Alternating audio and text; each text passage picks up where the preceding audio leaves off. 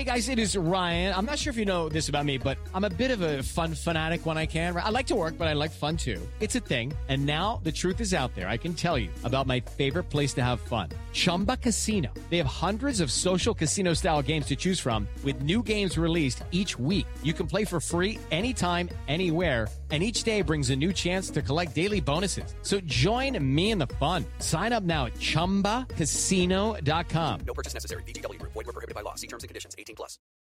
You are listening to a Pleasure podcast. For more from our sex podcast collective, visit pleasurepodcasts.com. Today's episode of Holly Randall Unfiltered is brought to you by Twisties. Twisties is my longest running client. I've been shooting for them for over a decade, and they are also the best site for lesbian erotica on the web. You know, on this show, we talk a lot about ethical porn and consent and boundaries. Let me tell you that when I shoot for Twisties, we cover all of those topics, and you can rest assured that you are definitely accessing the most ethically produced porn out there. I, as the producer and the director, make sure of that. So check out twisties.com, where you can access the hottest girl scenes out there with big stars like Abella Danger, Demi Sutra, Kira Noir, Cherie DeVille, and Alexis Fox, plus up-and-coming newcomers like Jules Blue, Lulu Chu, Alexis Tay, Charlotte Sins, Giselle Blanco, and so many more. Go to twisties.com today. You will not regret it.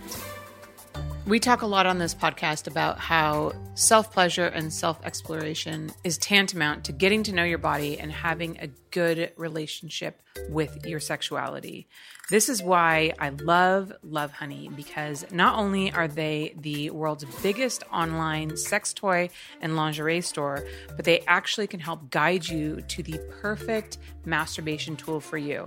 Lovejoy has revolutionized the sexual wellness industry with their range of vibrators, clitoral stimulators, and penis head masturbators. Their three bestsellers right now are the Womanizer Premium 2, which is a waterproof clitoral stimulator. It is fucking amazing. The WeVibe Nova 2, which goes beyond the classic rabbit vibrator. It combines the pleasure of G-spot stimulation with powerful clitoral vibration. And gentlemen, I haven't forgotten about you. You gotta try out their Blow Motion Warm Rechargeable. It's an incredible penis head masturbator for enjoying authentic blowjob sensations. It heats up to 40 degrees Celsius inside and actually looks like a fancy smart speaker. So it's one of those things that you could kind of just leave next to your bed and nobody would be the wiser. Right now, Lovejoy.com is offering our listeners 20% off your order when you enter code HOLLY20 at checkout, or if you use the link in our episode description. That's Lovejoy.com, Lovehoney, and use code HOLLY20 to get 20% off of these amazing toys. Lovejoy.com, code HOLLY20. The link is in our episode description. Hi, I'm Holly Randall, and welcome to my podcast, Holly Randall Unfiltered. This is a show about sex, the adult industry, and the people in it. I'm a 21-year veteran of this fascinating little industry, and as the eldest child of the trailblazing erotic photographer Suze Randall, you could say I grew up in it. So forget everything you think you know about porn, because this show is going to change your mind. My guests are some of the biggest names in the industry, and we unabashedly reveal the real behind-the-scenes stories. The funny, the inspiring, the tragic, and the bizarre. Everyone has an opinion about sex work, but few people actually listen to the sex workers. So sit back and prepare yourself for a podcast which is honest, raw, and unfiltered.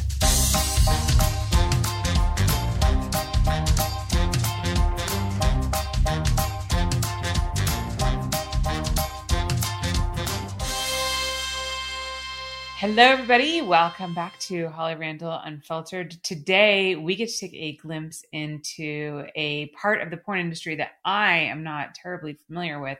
So I'm really excited that my guest today is an American woman who moved abroad and has since become one of the most famous porn stars working in Japan. Please welcome June Lovejoy. Hi, June. How are you? Good. Thank you so much. What a lovely introduction. No, I like I said, I'm so excited to have you here. I've had quite a few guests ask me about looking into what I guess you call JAV, right? The Japanese Right. adult video industry. Mhm. And it's definitely one that I'm not familiar with. I've heard things, but I don't really know much about it. Okay. And I'm sure it's quite different from the American adult industry. So I'm really excited to like learn all about it. Great. I'm excited to be here. Thank you so much. So you actually grew up though in America. So how did Yes. you end up in Japan? So I grew up in America and I was born and raised there. And around the time that I finished college, I actually got a scholarship to study abroad in Japan. And I'd always wanted to live in Japan. So it was just absolutely perfect. And I moved to Japan, finished school here, learned the language, and then entered or started working at a regular company. When I say regular, I mean non-adult company. Um, and Okay. that's like, I ended up here, school and work. So what drew you to Japan in the first place? Oh, I just, as a kid, I just really liked it. I'm really nerdy. Behind me, you can see all of this nerd stuff that I spend too much money on. As a kid, I think a lot of people my age can relate, but I grew up with like Sailor Moon, One Piece, Dragon Ball, and I was really fascinated with Japanese culture, especially the pop culture side.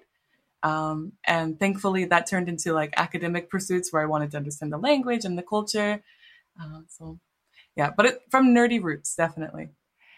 So to me, like the fact that you're fluent in Japanese to me feels just, it looks like such a difficult language for an English speaker to conquer because first of all, learning another language is hard enough as it Right, is, but like right. it's an entirely different alphabet and also like sentence structure and just there's so many things that are different about it. How hard is it? How hard was it for you to learn the language? Uh, so I'm kind of insane. When I came to Japan, I don't know why I did this. I'm grateful I did, but I turned all of my electronic devices, every single thing I owned, I put it in Japanese setting, even if I couldn't read it. I obviously could not read it. And I put like a personal ban on myself. I wouldn't allow myself to hang out with anyone who spoke English. And then any media I consumed, like books, music, movies, I wouldn't allow it to be anything other than Japanese. So it was hard. But I kind of threw myself into the deep end and then just hope for the best. And for that, I'm really grateful. But I, it was, again, like I said in the last question or my last answer, I like nerdy stuff. So even if I couldn't understand everything that I was watching or reading or listening to, because it was something I wanted to watch or wanted to play like a game, it wasn't too hard. But I think with more so living in Japan, I felt faced more difficulties than necessarily with the language because I already wanted to learn the language and I was already making active efforts to learn so or do so. Mhm. Sorry. So then what were your challenges besides the language about living in Japan? So even though I can speak the language just fine, and I understand the culture and all of that, I will forever be an outsider, which is really hard to come to terms, especially as an American, because there could be people in America, like in San Diego, where I grew up mostly. Um, there can be people who look just like the Japanese people here that I meet every day, and they are American, and I don't think anything differently of them. But here in Japan, I will always, forever, no matter how long I live here, no matter how well I speak the language, be an outsider, and that's really painful. Um, there's good things and bad things. I can get more work because I'm a little bit rare here. But Hmm. when I want to just be me and not be someone to be like sold or like towed around or show off on TV, it's kind of stressful because feel like I can never turn off that outsider feeling and never just relax. Are You you get talking about stared at a that? lot too. Yeah. Okay. Are you talking about that then in your personal life and work? Yeah, exactly. Yeah, definitely. I would say personal life more. Well, even in work, in the porn industry, I feel like I feel at home more because it isn't really so much of like outsider versus us. Because in the porn industry, it already is a bunch of outsiders, social outsiders. So I That's feel true. like with that, we can kind of bond. And I'm already a part of the porn team, which is really nice. And part of why I really enjoy working in the industry here. But especially in my day-to-day life, and now with COVID, there's not a lot of foreigners here. This isn't me saying, "Oh, I'm so beautiful, oh, blonde, wow, lovely." No, but in Japan, it isn't as common because everyone has black hair, dark eyes, um, and you get stared at. And I wasn't used to that because in America, I recently went back to America as well last month. Nobody looks at me at all. It is lovely. No one is staring at me. But even if I just go to the supermarket, little kids will look, older people will look. They don't mean anything by it, but they haven't really seen someone like you, so they're going to stare. Interesting. Interesting. So when you were first living in Japan, you were working a corporate job, right? Right. And so what was that like? What was that job and what was it like? I sent in India. I can't say the company's name, but basically Okay. I helped, thank you.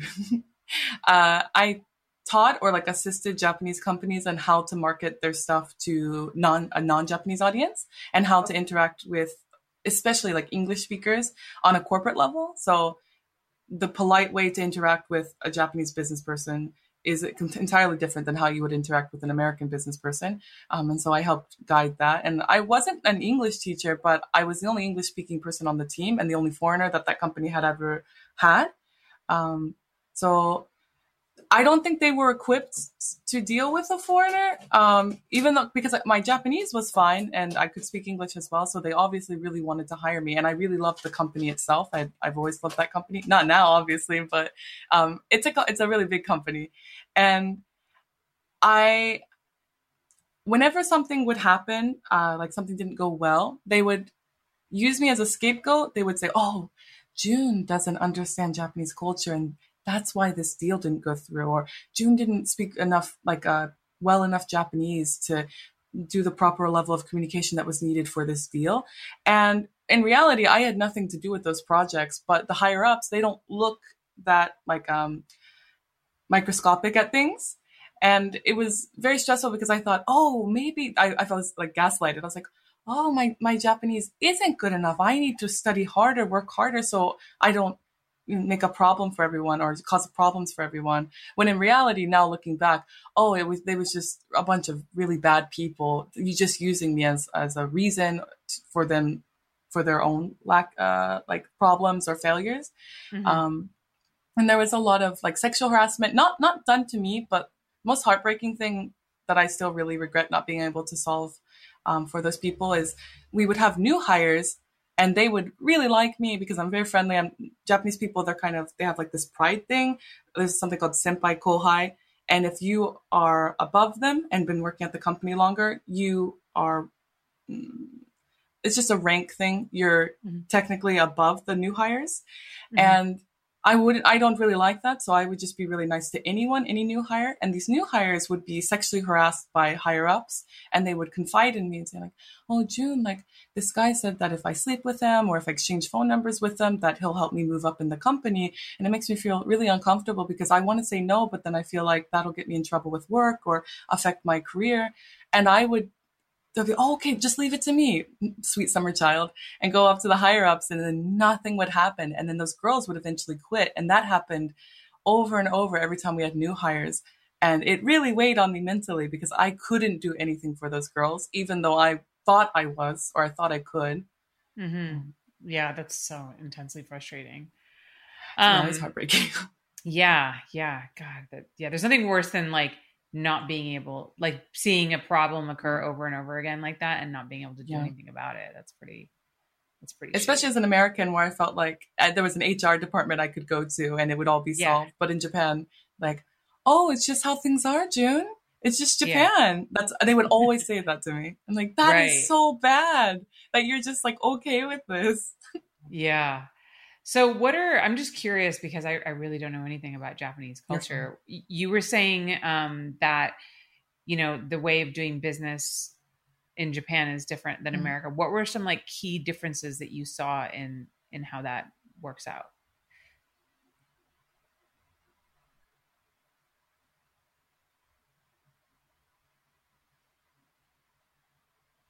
I lost you once more. I don't know if you can hear me.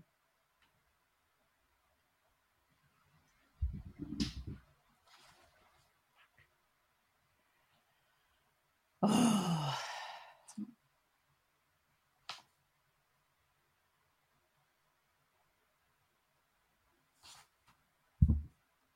No. There I am. Back. Is that me cutting out? That's so weird. I have nothing uploading. I have I'm like right by the router.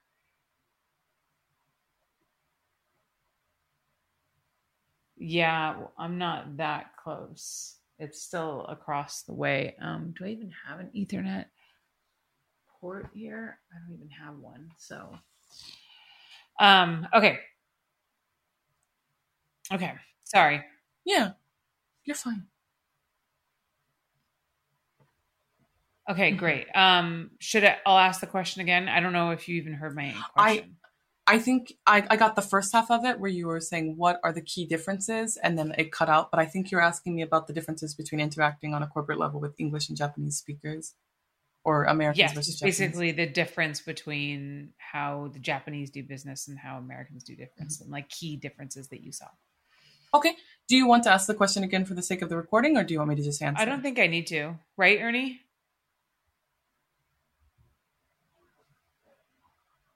Okay, sure. Okay. So I'm curious because I really don't know anything about Japanese culture at all. Mm-hmm. You mentioned that there are some pretty significant differences in how Japanese business is performed and American business practices. Right. So what were some of the key differences that you saw?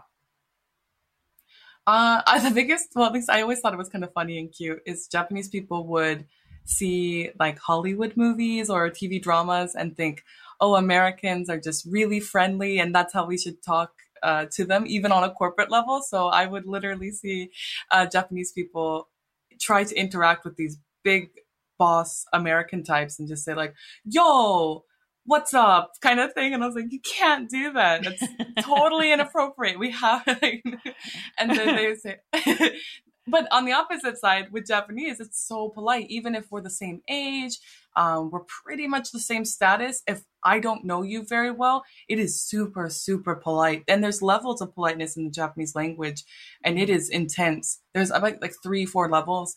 But pretty much I think the friendliness or the level of frankness, I guess, with with how you interact with business or on a business level is what I noticed the most. And like gestures or practices, like you have to give like a business card when you meet in a Japanese person in a business setting, versus if I met you today, I hope this isn't disrespectful. Maybe I've been brainwashed by Japanese people, but I wouldn't have to reach out and get my business card and say, oh, thank you. I hope, I hope things go well together or something like that. That's how it's translated in Japanese. Like, yeah, no, I look forward to working with you. No one has business cards anymore. I was actually thinking about that because I had like a bunch of them printed up for like ABNs many years ago, and I threw them out. Oh my gosh. When was the last time I gave out a business card? And if someone gives me a business card, I'll be like, what are you going to do with it? I don't want that. Like, just give me your phone number. I'm assuming you're pulling out a business card. I'm not, this is how important it is. I'm not going to open it because it's a bunch of private information, but this entire folder is just filled with business cards. And I still just like have tons in here that I just throw and organize later. It is so intense. And I just forget if there's no picture, I don't remember. It's not any slight to them. And then I have mine in here. It is so important. That's so interesting. Well, I mean, because when I put people in my phone I can put a note about them, like, cinematographer. Yeah, whatever it is. Yeah. Right. That's so interesting. So how did you make the jump from working in a corporate world to JAV, right? Is that how you pronounce it? JAV? You can say JAV. The person who interviewed yesterday called it JAV. JAV. I don't really know. I say JV. I say JV though. I was gonna say, is it like, okay? Do you because we say AV letter? Yeah, I think it's JV. But in Japan, we don't call it JV we call it AV. Adult videos. Okay. Yeah, AV. Right. Of course, you're not going to call it Japanese. Right. Of course. Like I'm not going to say the American porn industry. I'm saying the porn industry. Exactly. Yeah, that kind of ethnocentric thing. Okay. Yeah. Okay. So how did you make that leap? This is the hardest question for me to answer because every time I answer it, I feel like what I'm saying is reasonable. But then the people in the comment section are like, no, that doesn't make any sense. Like you're a crazy person. but all I can say is, my own truth. So when I worked with that company, it was so bad. And I don't think I ever expressed just how bad it was. And I just didn't feel human anymore. I would come in super early, stay super late. Around me, everyone was suffering. I was suffering.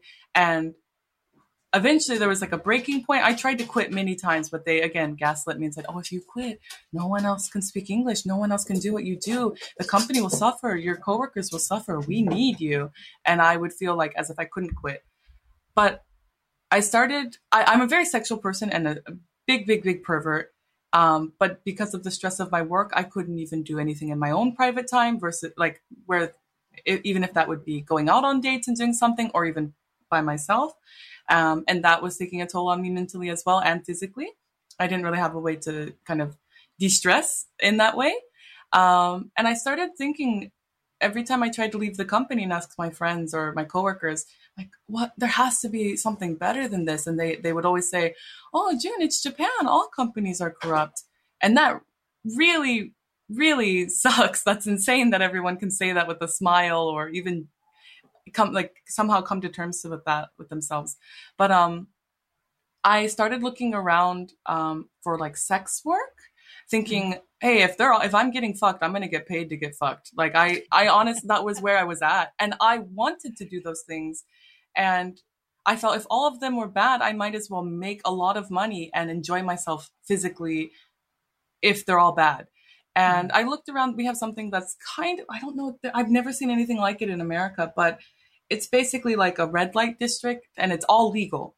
And you can have like intercrural sex or just like the lotion kind of stuff, just anything under the sun. If you can imagine it, it's there. But with that, I felt I would have a higher risk of getting like attacked or stalked or worst case scenario, like STDs. And I didn't want that. So I looked at the porn industry, and in my mind, I was like, even if this is corrupt and bad, they have STD checks. You know what you're going to do on set before you do it. It's highly regulated. I have an agency behind me. I would be protected more so than I am right now in my corporate job. So, I mean, I guess pervert plus stress from an old job, wanting to get out and just do something fun. Those were my three big reasons. I mean, you say that people say that doesn't make sense, but that totally makes sense to me. And by the way, I hear this story here in the States all the time. I think we can probably all agree that pretty much all big corporations are corrupt and company. You know what I mean? Like when it comes to when money is I guess money is the main focus of working, right? It's kind of like a stupid thing to say, but I just corporate America is so corrupt. It's terrible. So I've heard this story from so many women who are like, I hated my job. I was working overtime. I wasn't appreciated. Some women have talked about being sexually harassed, all of those things. And they wanted to go into an industry that, first of all, piqued their interest because they were sexual people. I personally think that that's something that's so important. You have to love sex in order to get into the porn industry. Yes. We see people who just like need money and it's an low bar of entry and easy way to make money. I think those are the people that end up regretting doing it because it is, it definitely comes with its negative sides as well. So you need to make sure that it's something that you really want to do. Yeah. I think Asa Akira actually said it best, who is Japanese. She said that you have to really love having sex to work in the adult industry, because if you don't, no amount of money will make the job worth it. Yeah, that's true. Because if you don't love what you're doing and you end up regretting it, it doesn't matter how much money you make. None of that. Like if you compromise your own personal integrity, and that's different for everybody, I don't think any money is worth it. So yeah. So to me, I mean, that story absolutely makes so much sense. That means so much to me, to be quite honest. Good. I'm glad I can help you feel better. Thank you. Honestly, every time I answer, people are like, June, that doesn't make any sense. But in my mind, I'm like, yeah, but it does. But it does make sense. It does make sense. And also like to do things on your own terms. And there's so many positive sides to working to sex work. And, it's everyone. It's different for everyone. You weigh the good and the bad. So tell me about your first like job. Tell me about that first experience. What were you thinking going into that? My first gig? Oh my goodness. Fun little side note. I was still working at the like corrupt corporate job, and I just took the day off, which was miraculous that they even, no, I think I faked being sick. They wouldn't let me have the day off. So I called and I was like, oh, I just don't feel so good. Even if they watch this, they don't speak English. So it's fine. But anyways, I showed up, and my assumption already that everyone there was a part of the Japanese mafia. That's just the kind of image that the industry has. It's not true, I came to find, but that's what I was thinking. And I showed up on set, and it was just bright, clean. A nice camera lady, greeted me and said, oh, this is your first film. I'm so excited to work with you. Thank you for coming. And she was so nice. But in my head, I'm like, wow, mafia members are really pretty and they're so nice. I still didn't and they took me to the makeup room, and the makeup artist was like, oh, I'm excited to meet with you. Thank you for coming. And everyone's just very cordial, polite. In the corporate level, it's you're like, wow, everyone in the mafia is got such good manners. Like, man, I should have joined the mafia sooner. But it was just fun. I was like a little nervous, not about, and I say this in other interviews and even to my fans, I wasn't nervous about having sex or getting naked on camera. That was exciting for me personally. And I had no problem. I wanted to get, and I'm so sorry, I just wanted to get fucked because I hadn't in so long, because I couldn't go out and date. And here was someone who wanted to fuck me, and they were tested. It was a safe environment. I forgot about the camera and the crew, to be quite honest. I just wanted to have a good time. And the director, I will never forget him. I didn't know how to pose or what kind of smile or what kind of facial expression to do. And there's this famous Japanese restaurant here in Japan called Sushi Zanmai. And the commercials always have this old guy going like, Sushi Zanmai. And they're like, do that every time we take a photo. And it just made everyone laugh because I was basically mimicking this almost like a McDonald's commercial to get the smile that they wanted. And I will never forget that. It was so fun. That's amazing. I love that. I love hearing stories. I feel like that first experience in the adult industry kind of marks your path for everything else. So I love hearing people who have a good experience at first, because I feel like that leads you along, hopefully, the right path for you. So what was your scene partner like? I had multiple scene partners, but the first person that I ever worked with, he was just jacked, and you don't really see that in Japan. And I'm not necessarily into muscles, but he was just like an Adonis kind of body style. Very cut, very beautiful. Just looking at him, I was just so moved. I was like, you work so hard on your body. You are beautiful. And again, he just said like, I really would like to have sex with you. And it just felt like, even though we were making a film for people to enjoy, it felt like a very intimate and private and exciting experience for me. And it felt really fun to be desired and for someone to accept me desiring them. Mm-hmm. It was just a really nice experience. The first scene was just on a relatively small bed, and just allowing the actor to kind of, and he's like one of the big pros here in Japan. His name's Ikudan. He's very beautiful. But just allowing him to just touch me and do these acts relatively slowly, but I was already just fired up and ready to go. So with most debut films in Japan, either the girl has like no sexual experience or she's a virgin, but I clearly wasn't. And I think things sped up and escalated pretty fast. And I had a great time. Wait, hold on. So yeah. Okay, so most girls' debuts, they have no sexual experience, or they're a virgin? Yes. So they, like, for real? For real. Like, when you said you need to, like, enjoy sex and know yourself and know your own, like, values and personal integrity, what is okay and what isn't, before you join the industry, I agree with that wholeheartedly, and I'm so glad you said that. But in Japan, the girls, they might. There's two. I've interviewed one. Let me bring it back. They mostly come into the industry for money and then regret it. And then, I don't want to use this word, but whine and complain about the industry, saying that it's bad and all of that. But they hadn't had sex before they went into the industry. So they don't know what they like and what they dislike until it already happens and they already had a traumatic experience. Yeah. Versus, this is another interesting case. In Japan, a lot of virgin girls will want to give their first experience to someone who won't hurt them, doesn't have STDs, and knows what they're doing. So if I've actually interviewed girls who are like, oh, I really wanted to give my first time to this porn star, this guy, and they will go into the industry just for that. Ooh. That is so interesting. Why do you think that is? I think it's because of I don't want to shame Japanese men, but for overall, I would say Japanese men aren't as gentle if they don't have a lot of sexual experience. And maybe the people that girl would know, or that person, that actress would know, she wouldn't feel safe, or that she could have a good sexual experience. But finding an experienced partner who you know is not going to stalk you, is not going to hurt you once the film is done, they feel like they can actually enjoy it a bit more. Mm-hmm. But for me, if you're going to the porn industry, you're kind of throwing away every other option. I can't just go work at a 7-Eleven down the street anymore. Like, they're not going to have me. Not to say that job is beneath me, but just to show you, like, those easy entry-level jobs that pretty much anyone can get, I can no longer do.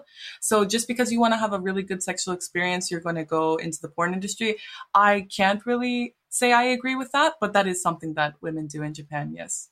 And I've interviewed those people. That's so interesting. That's crazy. All right, guys, we are going to take a quick commercial break, and we can come back. We're going to talk about some of the big differences between the American and the Japanese adult industry, and so much more. So hang tight. We'll see you in a minute. Lucky Land Casino, asking people, what's the weirdest place you've gotten lucky? Lucky? In line at the deli, I guess? Aha, in my dentist's office. More than once, actually. Do I have to say? Yes, you do. In the car before my kids' PTA meeting. Really? Yes. Excuse me, what's the weirdest place you've gotten lucky? I never win and tell. Well, there you have it. You can get lucky anywhere, playing at LuckyLandSlots.com. Play for free right now. Are you feeling lucky? No purchase necessary. Void where prohibited by law. 18 plus. Terms and conditions apply. See website for details. We all know Adam and Eve is the one-stop shop for everything sexy. And now, with my code HOLLY, you can get any one item for 50% off, plus 10 free gifts. And you'll even get free shipping. So spice up your sex life at adamandeve.com, but only if you use code HOLLY.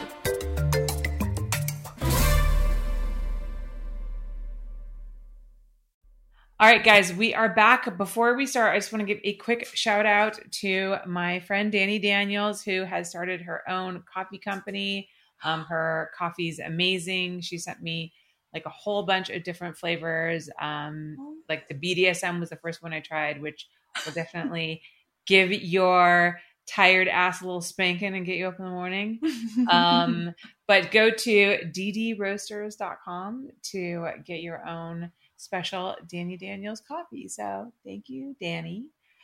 Okay, so June, let's talk about what are some of the biggest differences between the Japanese porn industry and the American porn industry. Off the top of my head, I can say that the one thing that sticks out to me is that you guys blur out the genitalia for the most part. Yes. Is that true? That is true. Yes. So we're allowed to show buttholes, but if you put something in it, like a finger or a toy, you have to censor it. So the outside of the butthole is okay. Oh, actually, you can gape it. So if you have like, I don't know if it's in the same word in English, but there's something called the anal rose. It's the thing that looks like a bud. I hope that's the same. Okay. Yeah. I don't do that, but that looks painful. Yeah. But if you can show the gaping side, it's just if you insert something or put anything in there, you have to put the censor on it. Interesting. Which is insane to me. That's crazy. So then when there's actually like, so is there penetration then going on? There is, but a lot of the times, say for example, if an actor can't get it up, or if an actress is like feeling pain down there, sometimes we can get away with just faking it. And that is something that's done on set. Oh, wow, man. That would have saved me so much time on set if I could have just faked the penetration. I'm so good at faking it. I've had terrible private experiences. I am really good at faking it. So like, okay, so it has to be censored once there's penetration, and that is like across the board. There's no way that anybody can access non-censored penetration clips or anything like that. Oh my God, Holly, you ask such good questions. That's why you're the big boss who makes the big money. So we can see uncensored stuff online. We don't live in China, and even people in China can access it. I should be careful there. But in Japan, it's not blocked. We can see Pornhub. You can log into anyone's OnlyFans. You can log into like MiniVids or any of those sites, Fansly. There's you just can't produce it and sell it, or you can't produce and distribute it in Japan. But there are even people in Japan who film uncensored stuff and then just bring it back to their home country where it's legal and upload it. Like they'll use it as a location or a set. But yeah, you can't distribute it. That's the law. You can have like a fun, sexy video with your wife or your girlfriend for yourself. But the moment you hit upload, then it's a crime.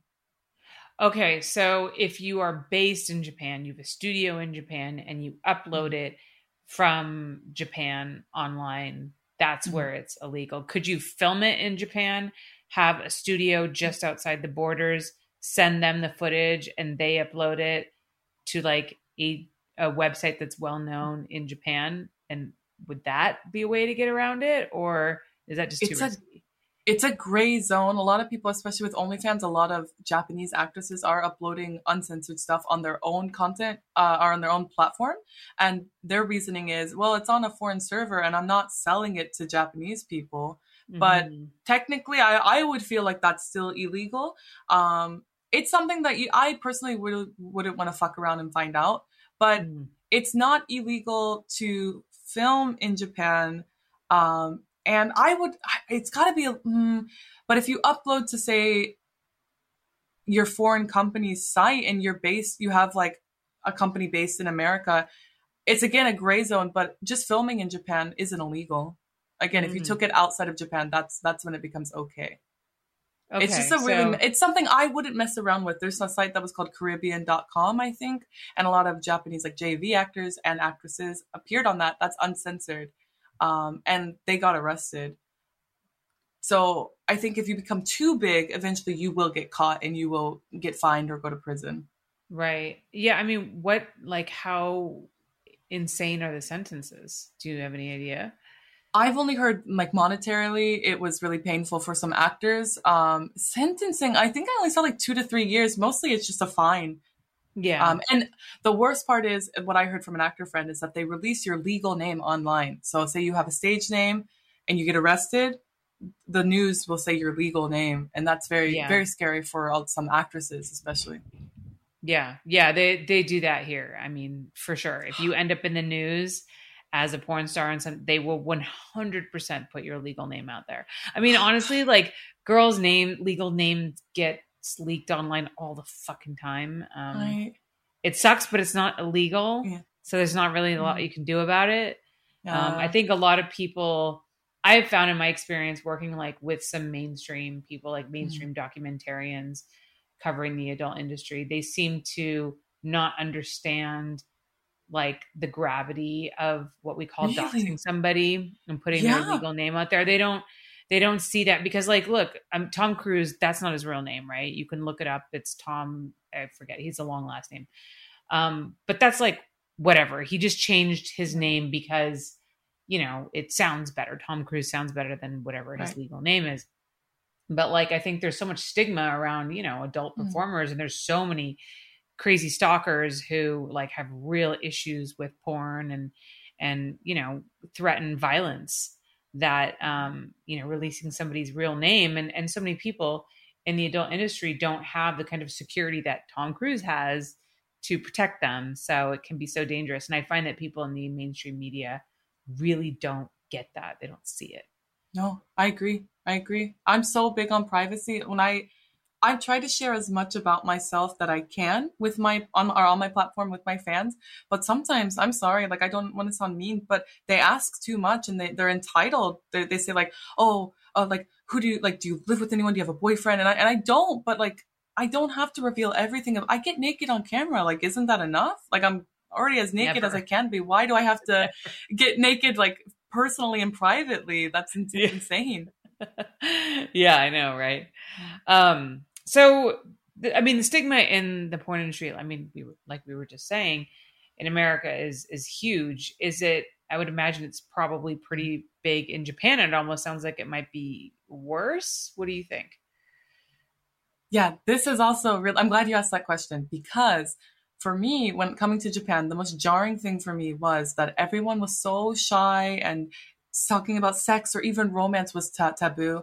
Like the Japanese guys that I would date, if I even tried to kiss them on the cheek or hug them in public, they would lose their mind. They're like, no, no, no, people are looking, people are watching. Don't. So you would think, oh, maybe they're just not used to like sex in their culture. If I go out and walk outside right now, there are so many sex stores like where you could just hire a woman and do sexual things with her, and they're advertising it. They're not like, there's no question of what kind of store this is. There's this like a little sign on the outside with the rates and everything.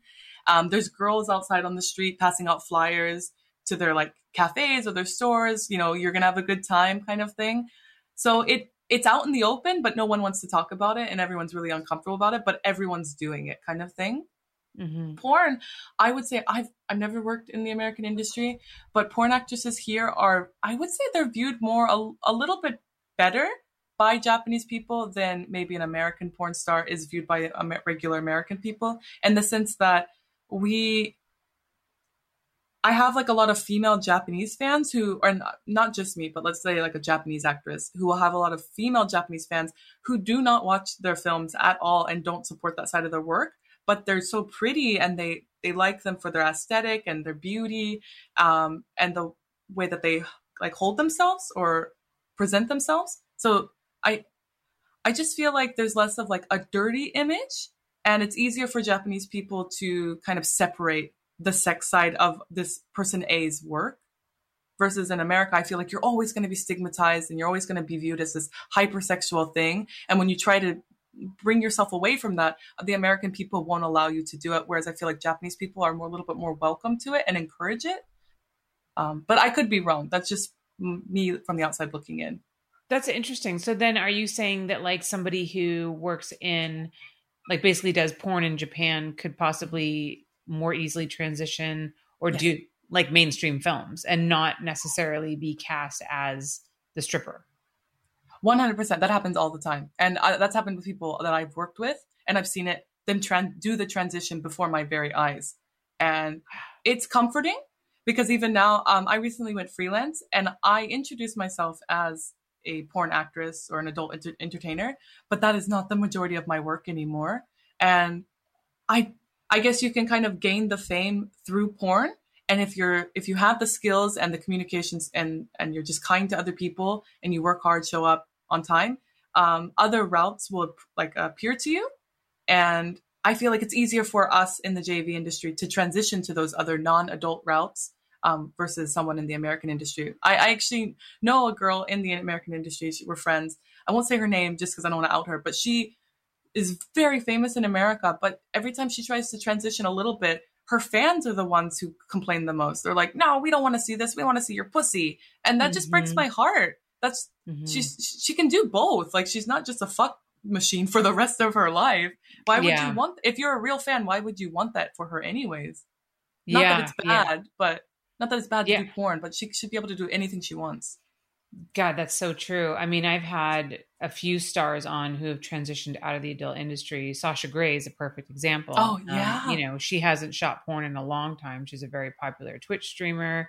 She has a successful YouTube channel. She has done mainstream movies and TV.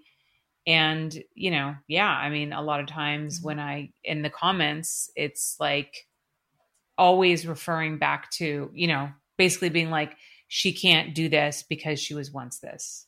Like, she will always be that girl in the gangbang. Like, she'll never, you know what I mean? And it's just like, it's sad that you can't just like let that go. Like, let her be. And she's not ashamed of her past. She's super grateful for what she has done. It's interesting actually, because there's never really been an incredibly successful crossover here in America. I mean, people might say Jenna Jameson, but even that I would say no, because the only like mainstream, she did that zombie movie, but she played a stripper. It's like they're not letting her move away from it's oh, and like every time you see a news story about her, it's always like porn star, even like Stormy Daniels. Like, it's always like that tag is always on it. When I think of somebody who I know personally who's had an incredibly successful crossover career. I think of Sunny Leone in India. She, you know, was a porn star, was very popular, and she was on an Indian dating show. I think it was like a Big Brother of India. And then she, ever since then, she's skyrocketed. She does tons of mainstream movies. She does, like, she's huge. She's one of the most famous people in India. And she hasn't done porn. I think it's been like a decade or something. And like, and they won't let it go. No, they're fine with it. Like, I think she, okay. Thank goodness. I think part of her allure is the fact that she did porn, but like she's doing mainstream movies where she's not playing the stripper and everything. That's the problem is when you see like a porn star do a mainstream movie, she almost always plays the porn star, right? Or a stripper or some sex worker in the movie. Like she never gets to play anything else but that. It's like we can never take them out of that category. So it's interesting that you say that. It always blows my mind when I see like comments like you said on for Sasha Grey and stuff, because for me, I meet a lot of Japanese celebrities and work not with them, but behind the scenes, maybe just meet them at parties. And I would say, not kink shaming, but they are far more depraved than anyone I have ever met in the porn industry. And people are like, you know, their fans are like, wow, so pure, so lovely. Wow, love you. But this guy like eats poop and he's a freak. Like, but no, we're the bad guys and we can't do any other work because we've had sex on camera. Like everyone is kinky, everyone's freaky. And it's just, we make a product of it or we sell it and we're open about it. But that's what I think it is. I think it's the openness of it. You know what I mean? People are so afraid to be like authentically who they are. And so there's a lot of projection that goes on. I mean, every time I see somebody attack a porn star online, or, you know, troll someone, I always think to myself, like, what is, you know what I mean? Like, this is a reflection of some deep-seated issues that you have with your own sexuality. It's always that way. I mean, always. I mean, we see it all the time here in our own politics. You know, we see the politicians who are like, you know, touting the anti-gay agenda, and then turns out they're like fucking dudes in public bathrooms on the down low. The most depraved, like just the biggest level of homosexuality, the worst side. And they're like, no, we can't have them. But after this meeting, I will go fuck someone in a bathroom. Like, buddy. It's just sad. Of marriage. Yeah. It's just sad that like people feel like they can't authentically be themselves. Yep. And, you know, I think a lot of it probably has to do with us as a society starting to try to look at like a lot of things in a different perspective. You know, I think we're going through a lot of growing pains right now. You see a lot of people complaining about sexual fluidity, gender fluidity. You know, we like to categorize people and stick them in a box, but I think the more that we allow people to be kind of whoever they are, I think overall, like the happier we all will be. It's just, you're so lovely, Holly. Just on the note of what a little bit about the JV industry, something that I've actually been told multiple times and even recently is big companies. The biggest issue with being a currently active porn actress is sponsors from big companies, like non-adult companies, don't want to touch you.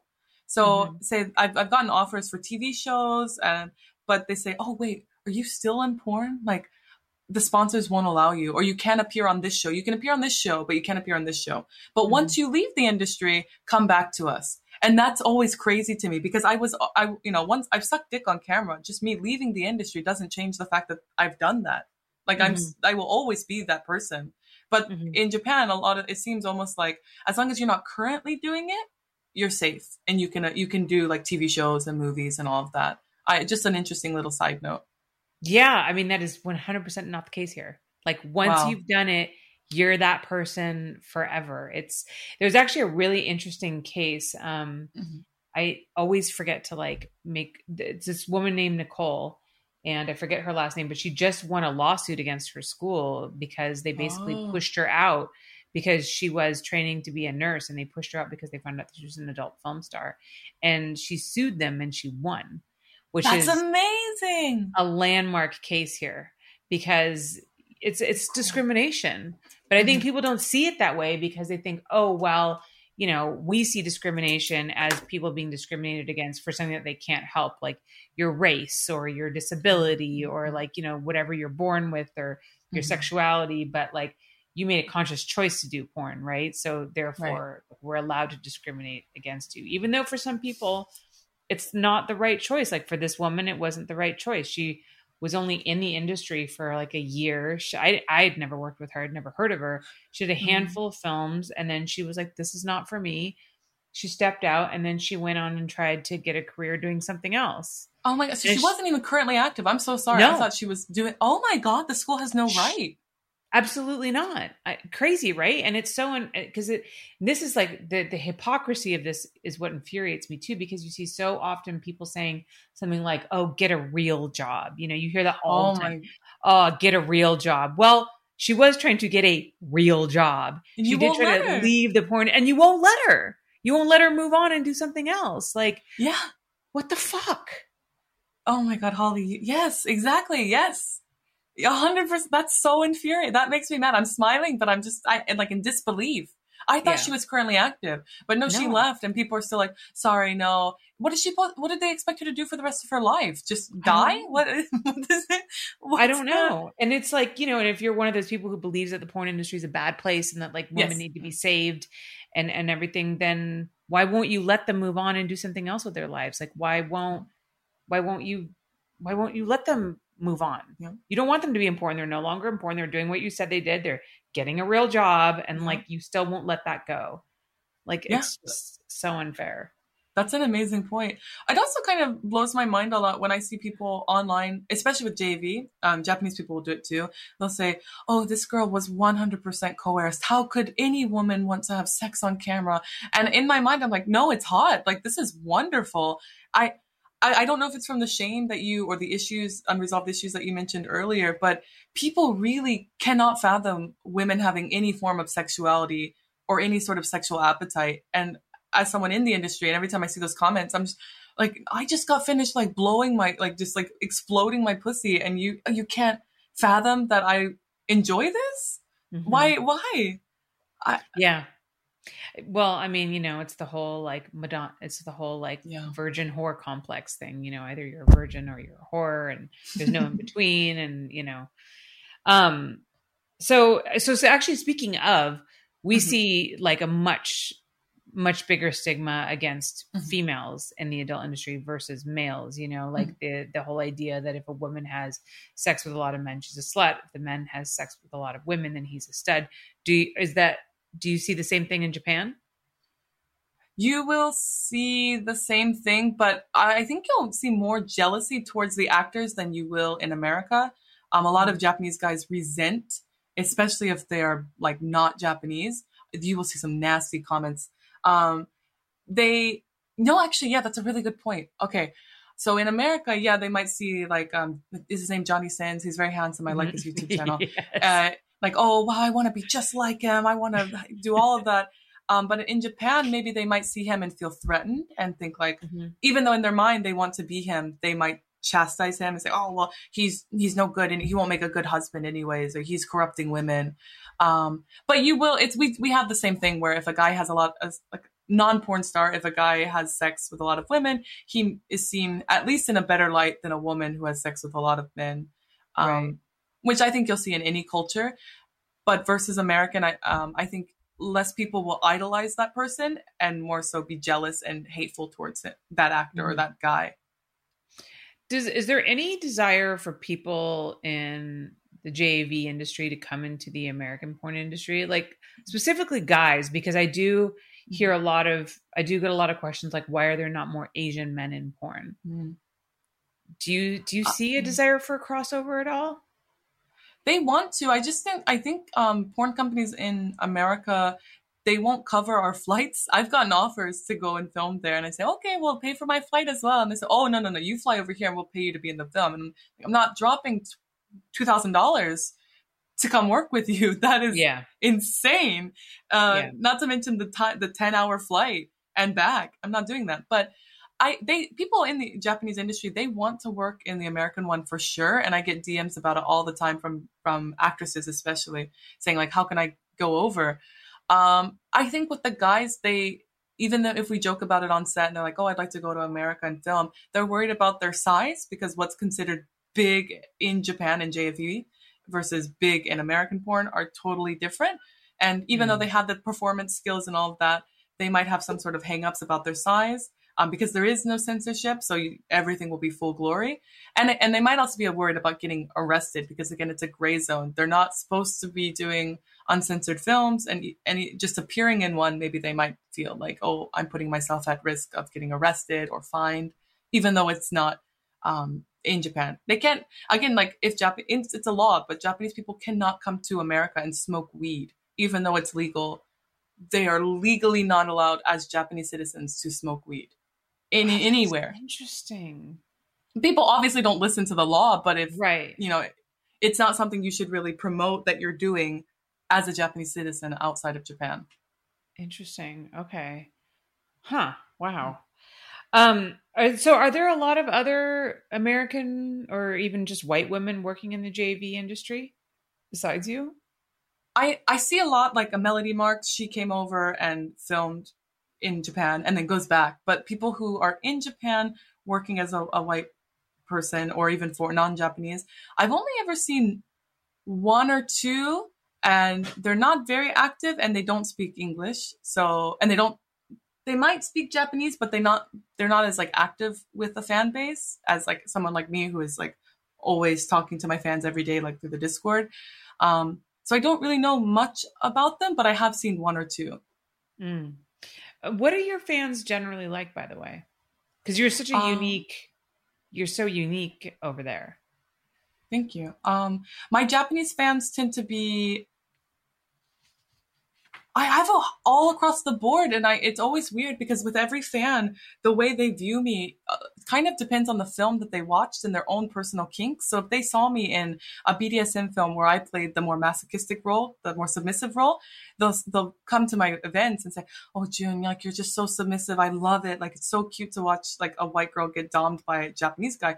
Versus I'll have another fan who watched me in more like a dominant film, and they're like, "Oh, I love watching you dom Japanese guys. You're just such a dominant beauty." And everyone has this different image of me, and I'm like, "Oh, guys, I'm a switch. Like you're all right." Like, but the Japanese fans are just really nice. The only ones that are kind of an issue are the ones who fall. I mean, this is also an American porn. They fall like in love, and I am always open and say, "I will not suck you off. We are not going to date. If you're pouring a bunch of money into me, you need to stop because you're going to start hating me and that's going to lead to violence. And I don't want that from you."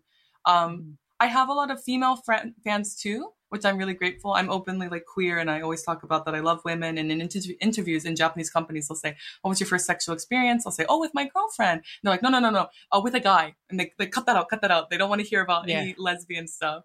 But a lot of female fans, they don't watch the film so much, but they like that I openly like women and I talk about it on Japanese television. And it's not like a joke or seen as derogatory. I just talk about my experience, and they really like that. And that's what they gravitate towards. So is lesbian porn not popular in Japan? No, it is, but it's definitely more niche. And I don't know what it's like in America, but you get paid much less for lesbian films. And you don't see it as much. I would actually go as far as saying that I would think lesbian porn is more popular to a Western audience than it is to a Japanese audience. I would make that bet. Yeah, lesbian porn's pretty popular over here, but you do get paid less to do lesbian porn than you do to get boy-girl porn, which sort of makes sense because the penetration with boy-girl porn like is harder on your body. So yeah, I guess in that sense, maybe that makes sense. I can see it. But it's still, you're still getting up at the whatever crazy time to make the shoot and then putting on all that makeup. The effort is still just that it's still there. Yeah. Absolutely. There's an idea around American porn actresses that they make a ton of money, and some of them certainly do, especially now with OnlyFans. Is it the same in Japan? Like, is the pay pretty good? I would say, actually, we have a new law where it makes the pay. It recently passed this month. Makes the pay. I'm going to talk before that law, just my own experience. Okay. I would say it's not worth it. You will make a lot of money, but it's only for a set amount of time. And eventually, if you don't get popular, you won't, like it in the American industry too. You're not going to make any money or get any offers. And after that, what are you going to do? Because you've essentially locked yourself out of any other career choice. But as far as per film, we'll make anywhere from like 2,000 to, on the high end, maybe 4,000. But in Japan, we have these things called agencies, and the agencies will take anywhere from 50 to 70% a cut. And then you have to pay taxes twice, because there's two kinds of taxes in Japan. There's like an income tax that the company takes on top of that, and then some kind of like country tax afterwards that you pay on your own afterwards. And a lot of girls, they don't pay that country tax later, essentially like evading taxes. But I pay both, so it was a really big cut for something that was already getting. Yeah.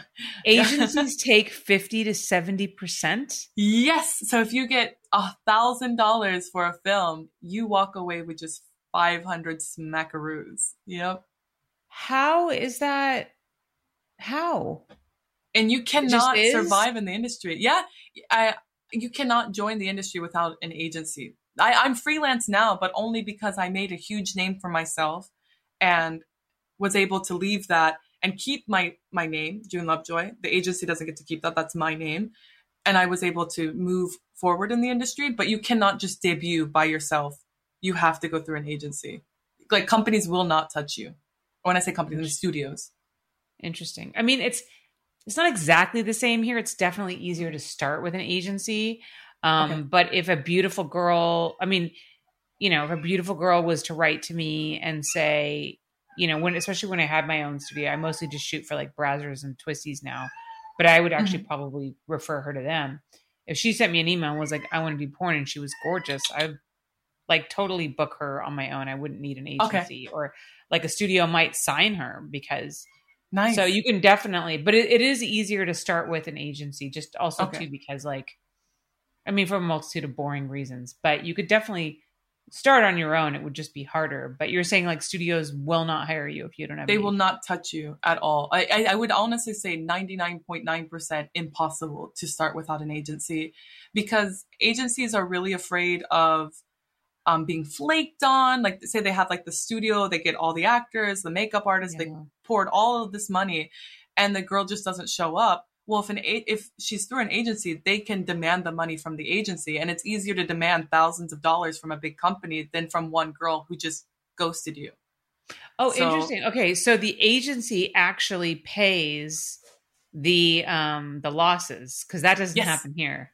Okay, that doesn't happen here. If a girl doesn't show up to set, the agent's like, "Oh well, oh my god, what's sorry." the point? Yeah, and there'll be. There was only one agency that would actually pay like some kind of kill fee. Okay. But it was only like a couple $100. But otherwise they'll be like, oh, well, sorry. Well, here's who else I have. But yeah, they 100% do not cover your losses. Absolutely not. And they will represent a girl who will flake continually. And there's quite a few girls in the industry with this reputation. And if you work in porn, I don't need to say their names. You know who I'm talking about. There are some girls who like, you book them and you're like, will she show up? I don't know. Like, unheard of. It's a crapshoot. Oh my god! Yeah, you will get yeeted out of the industry so fast if you pull that here in Japan. No matter how beautiful, talented, how many fans you have, because it's expensive. Yeah, I know. You of all people know. I wish that we were a little bit stricter about it, because there are some girls that are just like. But they're popular and they're beautiful, but they like may or may not show up. Like, they are well known to be flaky, and fucking studios will still book them and wait around and hope they show up. And yeah.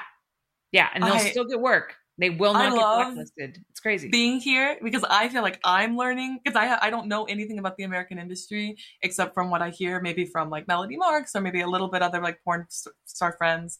That is insane. Yeah. So that's why studios will not want to touch just some random no matter how beautiful she is. They'll say, oh, we can introduce you to a nice agency and then go through them. There are good things about being in an agency. You don't ever really, no way, actually that's a lie. You still have to show your private information to the studio when you sign a contract. I was going to think maybe there's a level of anonymity, but no, there's no reason. Like, agencies are just dumb. Honestly, I think they're the worst part of the industry in Japan. Yeah, they can be problematic here too. And then you get some shady agents that it's better now, I feel like. Okay, thank Honestly, goodness. ever since OnlyFans came along too, Yeah. and girls have a lot more personal like Yeah. agency, the agents are a little bit better. There's a couple of In really good Japan too. ones, but there's a couple ones that are like even like I hesitate booking girls from that agency because I'm just like, Oh. and like I don't know. But I still think 50 to 70% is cuckoo. But if they're paying the full like That's true. little The fee losses. for the day, Mm. like that makes more sense to me because that definitely does not happen here. Do you have any interest ever in like doing anything in the American porn industry, or are you happy where you are? I would love to do stuff abroad, but and I might be wrong. I just feel like my body type wouldn't do so hot over in America, where this is my image, but a lot of people have like plastic surgery or like lipo and have like really beautiful, perfect bodies. Where in Japan, it's better to have like a more natural body. Japanese people really do not like the plastic surgery look, even if it's a little bit subtle. I mean, it has to be intensely subtle. I've gotten offers for stuff in America, but again, they just won't cover the plane fee. And then the cost to do the film is just not worth it. It wouldn't even just to appear in the film, it would not cover the amount of money that it would even cost to be there or fly there. Yeah. But the desire is there. I might just do OnlyFans collabs with reach out. That makes sense. Yeah. Because then you could get some really like, different girls on your platform. That seems to be the way that most people go anyways. Can I ask approximately how much a girl makes to do a boy-girl scene in Japan? Like per scene? So actually recently I met with a porn star and she was telling me about how much she got paid and she kept saying by scene. In Japan, we don't do by scene. There isn't, this is how much it costs for a blowjob. This is how much it costs for a sex scene. It's for the entire film. So I don't have this thought or this mindset of this scene equals this. It is for the entire day. And yeah, the more times I have sex, I'm like, well, yeah, let's bump it up a bit more. But I would say the average is probably 2,000, 2,500 for a full day of shooting. So you're making a 160-minute film. But that isn't how much they're filming. And that includes like the promotional photo shoot, any package photos, plus the sex scenes. So maybe 2 sex scenes and then like 3 somewhat like erotic scenes, but they're not penetrative scenes. What? Come here. Interesting. So an entire film is generally based around one girl. Is that how it works? Yeah. Oh yeah. Okay. So it's not that way in America. Yeah. We make like an entire DVD, with like a setting or some sort of story. And it's an entire day of filming. I've actually had a 24-hour shoot before. Completely 6 a.m. Okay.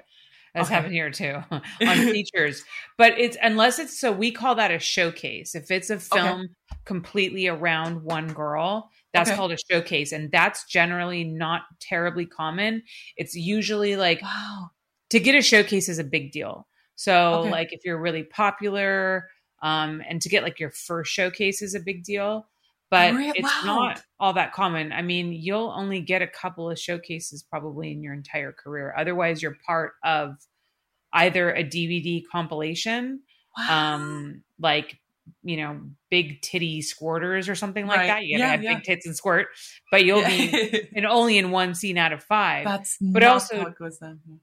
And also too, though, since DVDs are like so much less popular now and it's all about internet scenes, you're pretty much just hired for one scene. So like when I shoot a day for Brazzers or for Twisties, I'm only shooting one scene. Okay. That's it. And the girl comes in for one scene and then it goes up on the internet, but it might get on be put on a compilation DVD somewhere down the line, but that's not the main focus. The main focus is that it's a scene on an internet, on a website that updates like once a week. I know like your listeners clearly already know the answer to this, but just for my sake, can I ask how long do you film the scene and how much of that do you actually end up using? Just because I only know a day. Everyone debuts with the showcase. That's all we have. Yeah. So it depends on the company. It depends on the producer and how efficient you are. My days are generally about 10 hours, 10, 12 hours. And that includes the promotional photos, like you mentioned, the sex scene photos, because what I shoot for Twisties and Brazzers is generally not like what we call a gonzo scene where it's just the sex. There's dialogue, there's a whole storyline, there's an intro.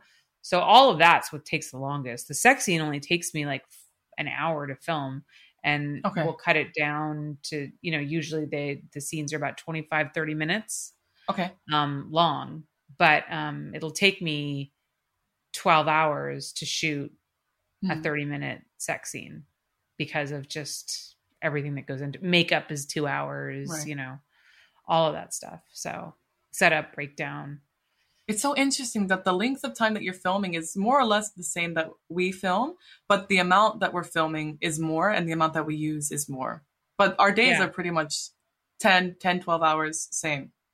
But is there a lot of like, is there dialogue and a lot of setup where you shoot in this room and then you shoot in that room and then you shoot in that room? Yeah. And then you have to move all the equipment around to shoot this camera angle and but maybe you guys are just way more efficient at filming than we are. I would say Japanese people are more efficient than American people. Yes. I would say.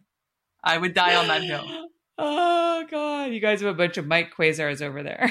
We do not, people show up on time for sure. If you mess up, if you don't show up, even if as a crew or makeup artist, that spreads so fast and they will not hire you again because no one has time to wait around. Like you told me, you know, you guys are like, maybe she'll come, maybe she won't. That is insane. I would never hear about that in Japan. Yeah. And I mean, we have, you know, like there are definitely it is not uncommon for the model to be late. Wow. Like not at all. It's not uncommon. I mean, my crew members are not like this. I'm pretty thank goodness. strict on this, but like, I definitely know, I've worked with makeup artists who are like, they're late. They're like 30 minutes late. And I'm like, and then I talk to somebody who's worked with them a lot. They're like, yeah, they're always like 30 minutes late. I'm like, the model can be 30 minutes. I mean, she shouldn't be, but the model can be 30 minutes late, but the fucking makeup artist better be there on time. Like, that's not okay. Makeup artist is usually there first, and it's usually the director and the makeup artist. Yeah, we need you there first. Set up. Yeah, and we can't do anything until the model's out of makeup. Yep, crazy. Yeah, it's crazy. That's insane. Oh my God, I'm so glad I get to talk to you because I don't really know anything about the American. And I know you're asking me about the Japanese side, but you're blowing my mind. Yeah, you're blowing my mind. Look at us just blowing each other's minds right here. I hope the listeners' minds are blown too. Yeah. Oh my gosh. Well, thank you so much, June. This has been so incredibly interesting. I really appreciate you making the time to come on. Thank you. Can you tell everybody where they can find you online? Do you have anything special coming up that you want to promote? You can find me on Twitter, mostly YouTube as well. I do my own interview series where I interview people in the JV industry. I use Reddit, pretty much every social media. You can find me Instagram as well. The biggest thing that I've started recently, and it's kind of been something that I should have done sooner, but I started an OnlyFans and it is uncensored. I did go to America and film a bunch, and I am going to work really hard on that now. I'm really excited. And if you'd like to see my OnlyFans content and support that, you can find me there. Big things that are coming. I mentioned in the interview, I don't do as much adult stuff anymore. Not that I don't enjoy it, just my other work is taking more of my time. I'm actually producing a movie. It's not my movie. I'm just on the team as a producer for this movie for like Netflix, and we'll start filming next year. So I'm excited about that, and I'll start releasing more information as that comes, as I'm allowed to do so. So please stay tuned. And thank you. Fantastic. Do you have like one website that everybody should go to get all of your links, or where can I send people to find you? Like specifically? Yeah, that's right. Cause I'm like shadow banned. So even if you search June Lovejoy, there is JuneLovejoy.com. That site is janky beyond all compare because I made it myself. You can go there. Whether or not something works is to be determined at a later date. I really want to fix it. I just don't have time, and I'm afraid to hire someone. I have like big hangups on that. What, you don't have like an all my links page or something like that just has? I do have like a link tree. I have a link tree, all my links kind of thing. I can make an all my links for the sake of this interview. Is that a site? All my links. I think it is. It is, but okay. Linktree is the same exact thing. Okay, I do have a link tree. Okay. Is it just what's the URL? One moment. Oh, you have to look it up? I got it. You don't know this by heart. Linktree/June Lovejoy. Like the month, love and joy. Okay. All right. So Linktree, is it Link? It's linktree.com, right? It's Linktree. It's showing up as Linktree.ee. They're not making it easy for us on the podcast. Okay. That's fine. Ernie's lovely. He's going to put a little thing at the bottom. He always puts like text at the bottom, but I just wanted to find out what it was, so he didn't have to like go searching and try to find it. Okay, so it's linktree.com/June Lovejoy, and then people can find all of your social media and everything there. Yes.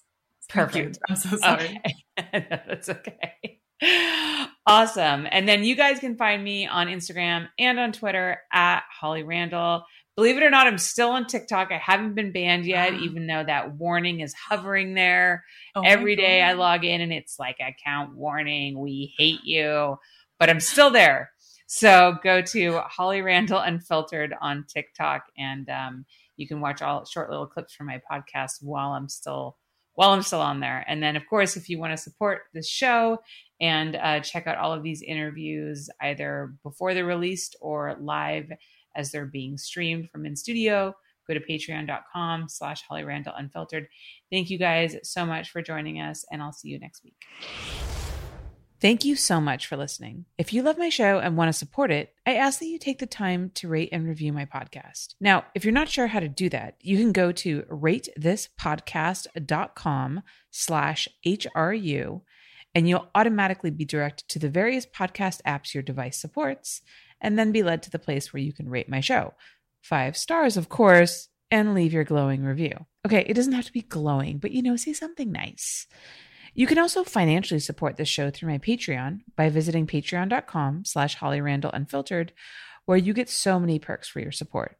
Things such as early releases and live recordings of my interviews, merchandise such as stickers, mugs, and hoodies, autographed copies of my photography books, free access to my private Snapchat and not safe for work website, hollyrandall.com, and my bonus podcast, My LA Porn Life. Also, join my Facebook group at facebook.com/groups/Holly Randall Unfiltered, and you can watch the video versions of these interviews at youtube.com/Holly Randall Unfiltered. Oh, and of course, sign up for my newsletter at hollyrandallunfiltered.com and get all the info on upcoming guests and special projects.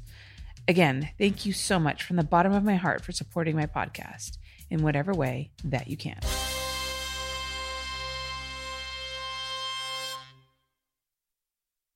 Lucky Land Casino, asking people, what's the weirdest place you've gotten lucky? Lucky? In line at the deli, I guess? Aha, in my dentist's office. More than once, actually. Do I have to say? Yes, you do. In the car before my kids' PTA meeting. Really? Yes. Excuse me, what's the weirdest place you've gotten lucky? I never win and tell. Well, there you have it. You can get lucky anywhere, playing at LuckyLandSlots.com. Play for free right now. Are you feeling lucky? No purchase necessary. Void where prohibited by law. 18+. Terms and conditions apply. See website for details.